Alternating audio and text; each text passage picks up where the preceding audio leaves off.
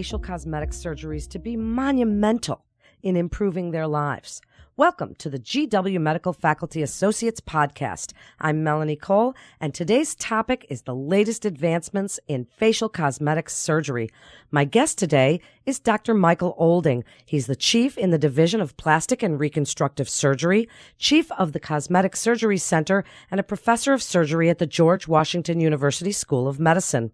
Dr. Olding is also ranked in the nation's top 1% of cosmetic surgeons by U.S. News & World Report. Dr. Olding, I'm so glad to have you on today. So many people have so many questions about cosmetic surgery. Let's just jump right in. What are some of the latest, really exciting and cool advancements in facial cosmetic surgery?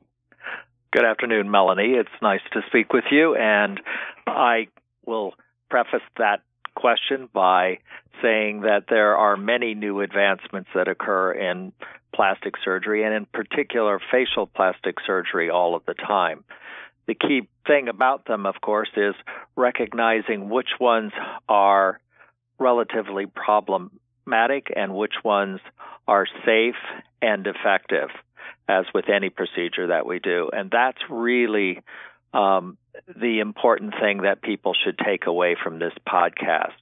Everyone wants to do something that's simple, with little downtime, and that has a beautiful result that lasts a long time. Unfortunately, those two things are often at the extreme, and that's why people still require cosmetic surgery. Some of the newest advances in cosmetic surgery have to do with refinement in previously identified techniques, which have been utilized now for 20 years. 20 years ago, the idea was, I want a facelift, and I want to make sure that everybody knows that I got a facelift. Well, 20 years ago, everybody did know that they got a facelift, and that's quite different thinking from today. Today, whatever we do, or at least whatever I do, is meant to refresh, rejuvenate, but not have a neon light showing, you just had surgery. Who's your cosmetic surgeon? So the techniques, although they are refined, they still give the same result as the previous techniques, where it was a huge change, but they're minor, smaller sorts of things that together compiled look good and return the clock to what it was years before. What a great point, and I'm so glad that you made that about what used to be done and what is done now. So along those lines, Dr. Olding, how does a person go about finding a good plastic surgeon? And that's a great question as well, Melanie. The reason that it is such a good question is because today things have changed. Today everybody uses the internet, and that's a great place to begin. Notice I say begin, not end. You can use the internet to very quickly assess the marketplace. But as you know, there are things called fake news, and there's a lot of that. And there's a lot of fake news as far as cosmetic surgeons and any surgeons, as far as that's concerned, that can be placed online. The most important thing then, once you get some reviews, if all the reviews are terrible about somebody, no matter how good they are, I don't think that's a type of person that you would want to see. But assuming that that person gets reasonably good reviews, then you need to start asking in the community. You need to ask your friends who have they used this person? Do they know this person? You need to talk to your physician friends, to your doctors, and to have a more concentrated look at the physician that's not just someone putting out their comments online. And I think that's probably the best way. Now, as you know, many people these days call themselves plastic surgeons or cosmetic surgeons, and in many times they're not even surgeons. They're not board-certified surgeons, and many of the times they're not board-certified plastic and reconstructive surgeons. In order to call myself a board-certified plastic and reconstructive surgeon, I've had to, of course, finish college, medical school, and then I've had to do a required training that's been approved by the American Board of Medical Specialties, not some weekend board that you as a doctor can pay $500 and get a certificate for the doctor to call themselves board certified, as in certificate.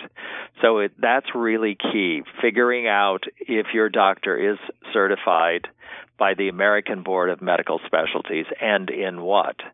Now, there are physicians besides surgeons, that is, besides plastic surgeons who do cosmetic facial surgery, and that's okay. The ear, nose, and throat people, for example, can do an extra year, and unfortunately, from my perspective, they still call themselves plastic surgeons, and they're not really plastic and reconstructive surgeons. They do cosmetic surgery, but they're really ear, nose, and throat surgeons who do cosmetic surgery, for example. And then there are internists or emergency room physicians who call themselves the same. So you need to be an educated consumer, and I think that's the first step in not making a major mistake. That is a great point, and thank you for making that so very clear in the questions we should ask.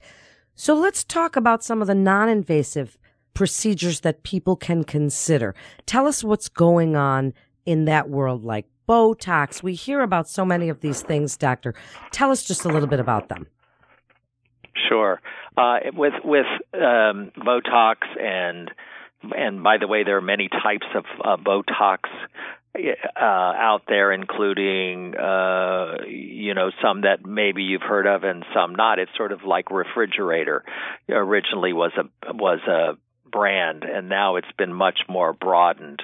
Things like Dysport, and they all have their advantages, and they're all pretty safe as long as they're obtained from a reputable person. Because just like physicians who talk about themselves being plastic surgeons, there are Botox providers that use Botox that's actually not made by the company. And in fact, there was a death a couple of years ago of someone who was using fake Botox. But the Botox and fillers are really great. They're wonderful. What they've done is postpone the need to have interventional surgery. And what happens, of course, is that at some point those things don't work. They again are being used for refinement techniques. There is also something that helps get rid of fat in the face, primarily in the area beneath the chin, called Kybella. And I just mentioned that only to say that we've had things like Kybella out there before, and they were problematic. And they are not so exciting these days either. Patients have had problems. I've just seen a couple of them where it's not really done anything. So there are, again, many alternatives.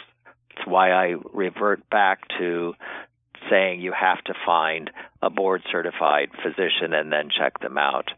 As far as facial cosmetic surgery is concerned, the key things have been, of late, number one, never pulling on the skin. You don't pull on the skin when you're doing a facelift, and it is a facelift, not a face pull. And the second component of that is that the procedure does have potential risk and complications, and the patients just need to be aware of those, and they need to be educated about them so they can make their decisions about whether or not to proceed. Then, Doctor, tell us about some of the more invasive procedures like lower face and neck lifts. What would you like people to know about these? Well, most of my patients are looking, again, for something natural that everyone doesn't recognize that they've had cosmetic surgery. Usually that means not doing a forehead lift, because the forehead lift gives you that surprise look. Not in everyone, but in many people, a forehead lift is the sort of beacon, and by beacon, you think of that light. And in the same way, if you see somebody who's had a aggressive forehead, their eyes look wide open and that's starry-eyed. So you try to avoid that thing. I'm doing far less than I've ever done before, primarily because of that. As far as the lower face and neck is concerned, the idea is to lift that in a cranial, that is towards the sky direction, so it doesn't distort the mouth, and so that it tightens up all of the neck tissues, including usually the muscles. And the lift is done by pulling up the muscles, not by pulling on the skin. Wow, that's great advice. Certainly something for people to consider. And as we wrap up, Dr. Olding, what else would you like people to know about some of those latest advancements in facial cosmetic surgery, when to visit a specialist, and really what questions you want them to ask that doctor about outcomes, how they're going to look when it's done? Okay.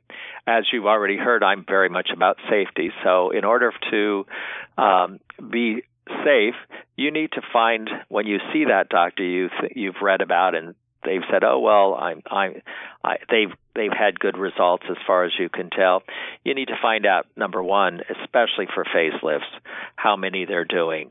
If they're a plastic surgeon who does breast reconstruction and who does tissue movement and skin grafts and all of that, then they're probably not doing that much of the facial cosmetic surgery.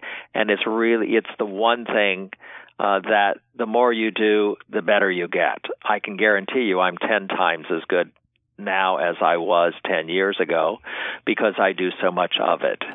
And that doesn't mean that people who do skin grafts are not just as good as I am. It just means that they might be preoccupied with other things rather than focused on that cosmetic surgery. So I would ask them how many they do, and if they've had any major complications, the major complication being a facial nerve palsy, that is like not being able to move one side of the mouth after the surgery, because that's our greatest fear. And your best advice. What do you want us to know about when we're starting to consider? You will hopefully look more refreshed. You won't necessarily look 20 years younger. In fact, there's been a study that shows that you won't look 20 years younger no matter how much surgery you have done, unless you also look fake. So the best thing to do is to have a good conversation with the person that you choose to have do your surgery. They have to understand what you want so that they can do their best job to deliver what you want. And what you want may be entirely different than what the next person who walks in the door does. Wow, what great advice. Dr. Olding, thank you so much for joining us and sharing your incredible expertise with so many questions that people have. Thank you again. And that wraps up another episode of the GW Medical Faculty Associates podcast. Head on over to our website at gwdocs.com for more information and to get connected with one of our providers. If you found this podcast informative as I did, please share on your social media and be sure to check out all the other interesting podcasts in our library. Until next time, this is Melanie Cole.